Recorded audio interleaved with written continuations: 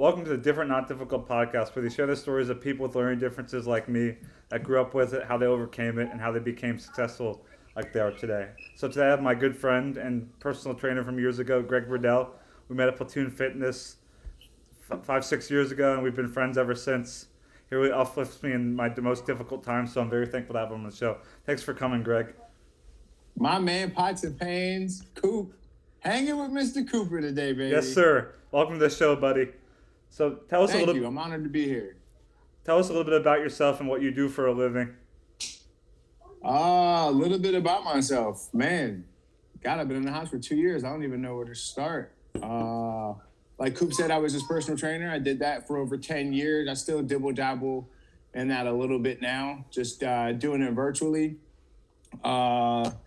At the moment, I'm currently helping with my wife's daycare business, so I'm helping her manage that.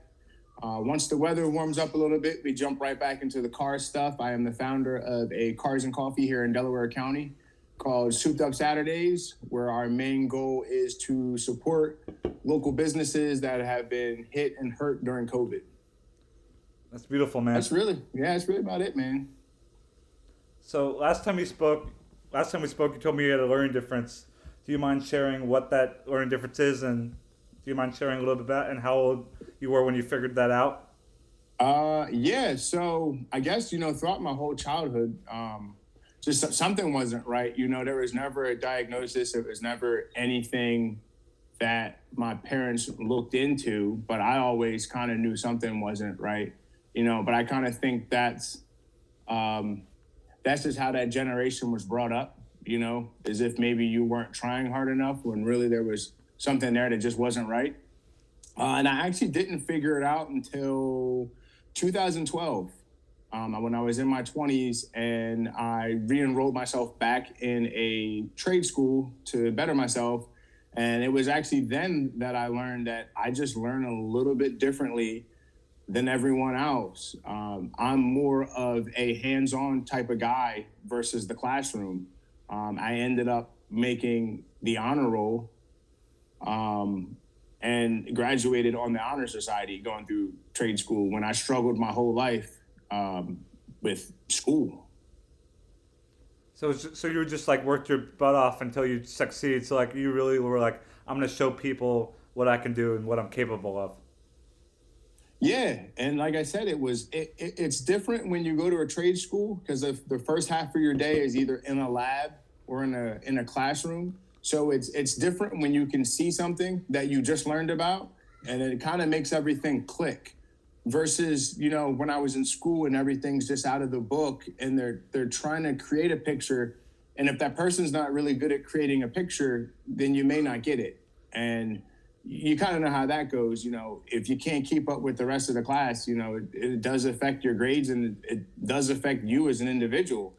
So when I got to trade school and I actually started seeing the types of grades that I was pulling in, it really helped me. So you mentioned a lot about like what was like before you diagnosed. Did you see any significant changes in your life after figuring it out? Yeah, I wanted to help other people who might have had the same issue that I did and didn't look into the path that I found later. And it was actually a client who pulled me aside from the gym, and they pretty much asked me what I wanted to do with the rest of my life, and I told them. And I even told them that I wasn't very good at school, and that's kind of something that I put in my head too. But surely after going to trade school and graduating on the Honor Society, I proved myself wrong that I am good at school. I just take in information differently than other people.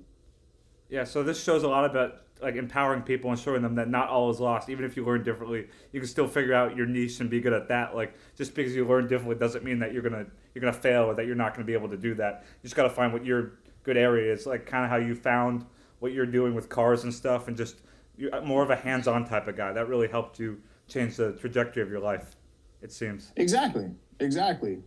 And I think too, it's like a lot of the reason a lot of these kids, and I had it. You had anxiety with tests and everything else is you feel dumb, you feel stupid, like why am I not able to get this information and everybody else is?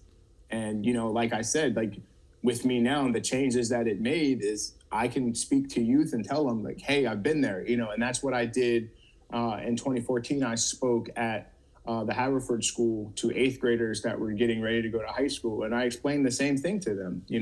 I didn't know what I wanted to be right out of high school. I knew that school wasn't for me. I went to college for a semester and it was the same issue. It just wasn't for me. So I dropped out. And when I enrolled in my first trade school, which was personal training, it was kind of the same thing there. You learn half in the classroom and then you're in the lab. So hands-on was the way to go. And, I teach that to kids now. College might not be for everyone. There's other avenues and there's other routes that you can take to get your end goal. Yeah, for sure. Like college isn't for everyone. Like I know a lot of kids that I went to high school with that are like going to become things that are not in college. Like some people just don't do well in the classroom. They like need something else. And I think it's cool that you go. No, go ahead. I think it's cool that you talked in the Haverford School and you talked to kids about going to high school. Like, it's okay to not know what you're doing. Like, for example, here at TCU, a lot of kids don't know what they're going to do. I've been lucky enough to know exactly what I want to do, but that's not the way the world works for most people. No, not at all. And I think that's kind of a pressure that we need to change too. Everybody thinks that, we're going to figure it out. I've got a whole bag of tricks here of different things that I can do in different degrees. I just kind of went after the things. I went after the things that I wanted to do. I when I was in college, I actually was going to college because I wanted to counsel at-risk youth. That was something I wanted to do. But if you reverse back all the issues I've had and all the trials and tribulations I've been through, I'm able to do that now from the things that I went through. Speaking of all your trials and tribulations, what is the one single most important thing that you want to tell kids who have learning differences and that are like struggling right now or in school or just struggling in general? Like, what's your word of advice to them? Communicate.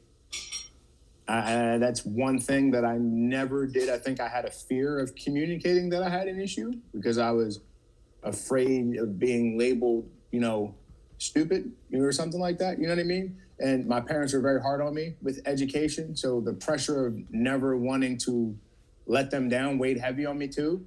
But I think the best thing you can do is communicate what you're going through. Because the only person that truly knows what you need is yourself. Agreed. You're the one in the classroom. And if you're truly not getting it and it's truly not working, communicate it and let's, look into it with your parents, your guidance counselor, whoever it is, so you can figure out some type of result to get you, on the right path. For sure. So how about now, like, what are you doing to, like, what's your way of giving back to the community with, like, learning differences? Like, what are some of the things that you're doing? Most recently, I've teamed up with another local car club. I wouldn't call myself a club. We're we're a group of enthusiasts who are really just out helping our community. It's Cars, Coffee, and Community is kind of our phrase that we run by. And I guess what we're doing now, I guess it would tie into the whole thing of school, but what we've really been talking a lot about now is youth depression.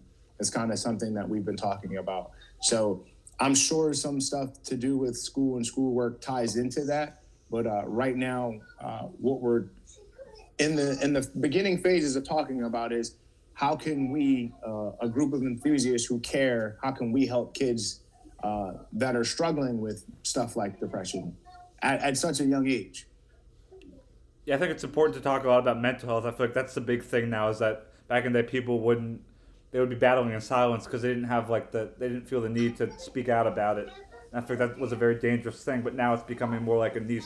For example, I was reading an Entrepreneur magazine article. It was all about how mental health is good business and how you can help people. Fact, I struggled with it myself, and that was actually something else that I learned in 2018 after the birth of my daughter. I had kept things in for a very, very, very long time. Some things that only my wife knows, but in 2018, I had my breaking point. And I had to kind of make some changes.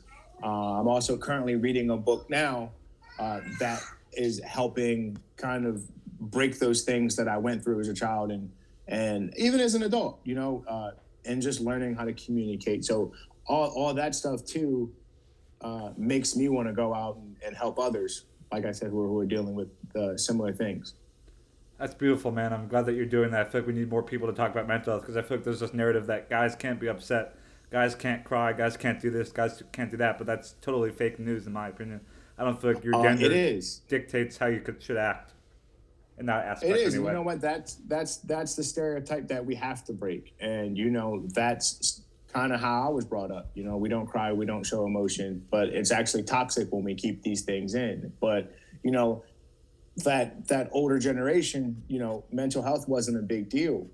It's a huge deal now, and I think a lot of people are figuring it out that it's a huge deal, especially when you're seeing parents burying their children. Like we have to do something. They're not speaking out, and we have to figure out why. I was telling one of the guys, luckily when I was growing up, I had mentors and I had guys to make sure I stayed on the right path. And there were some things that I would open up about that I couldn't speak to my parents about. But I never got too deep into I guess when I was younger, I didn't know what mental health was. I guess it wasn't until, all the information came out that I learned that it was something I struggled with. But I can definitely say, communication is key, and we have to figure out a way to communicate with the youth on these issues. Tying it back to learning differences, how do you feel like your learning difference dictate how you felt about yourself and your self-image? Because you told me that you had a slightly negative self-image. Do you think your learning difference played a role in that? Like just always feeling like you were behind the mark? Because I feel a lot of times 100%. Growing up, I felt kind of stupid and dumb. Now that's not true, but I used to feel really dumb and upset. I feel like you can attest to that because it seems like that played a giant role in your life. Can you explain a little bit about how the learning difference tied into it? I felt like, and like I said, it didn't happen until I was an adult. I felt like I wasn't a cool kid. I felt like I didn't fit in. People are bringing in A's and B's, and here I am struggling with D's and F's, and I'm really just not understanding why. So it definitely played a factor. Or when you had parent-teacher conferences and you're sitting there with your parents and they're discussing your grades and you're letting your parents down. You feel like a failure. So yeah, it definitely weighed heavy on me. Yeah, there's a lot of days I feel like a failure too, and it's just like it's upsetting. But nowadays I have a very positive outlook because I wouldn't have this undeniable drive to achieve goals. Do you like that your learning difference? I look at it as a positive thing. I wouldn't have this undeniable drive. Do you think you can? How do you turn your negative struggles into like a positive thing now? Like you're doing cars and coffees and stuff. I feel like you've turned your life around and you're leveraging your struggles to help you have this undeniable drive to achieve cars and coffees and turn that into a great organization, as well as just like when you train someone, you have that undeniable like drive to get them that workout that they need. You want to speak to that a little bit? How you turn into a positive? Yeah, definitely. So everything that I've been through has pushed me and has motivated me to do better. For instance, when we trained and, we were working on the whole thing with, throwing the football, right?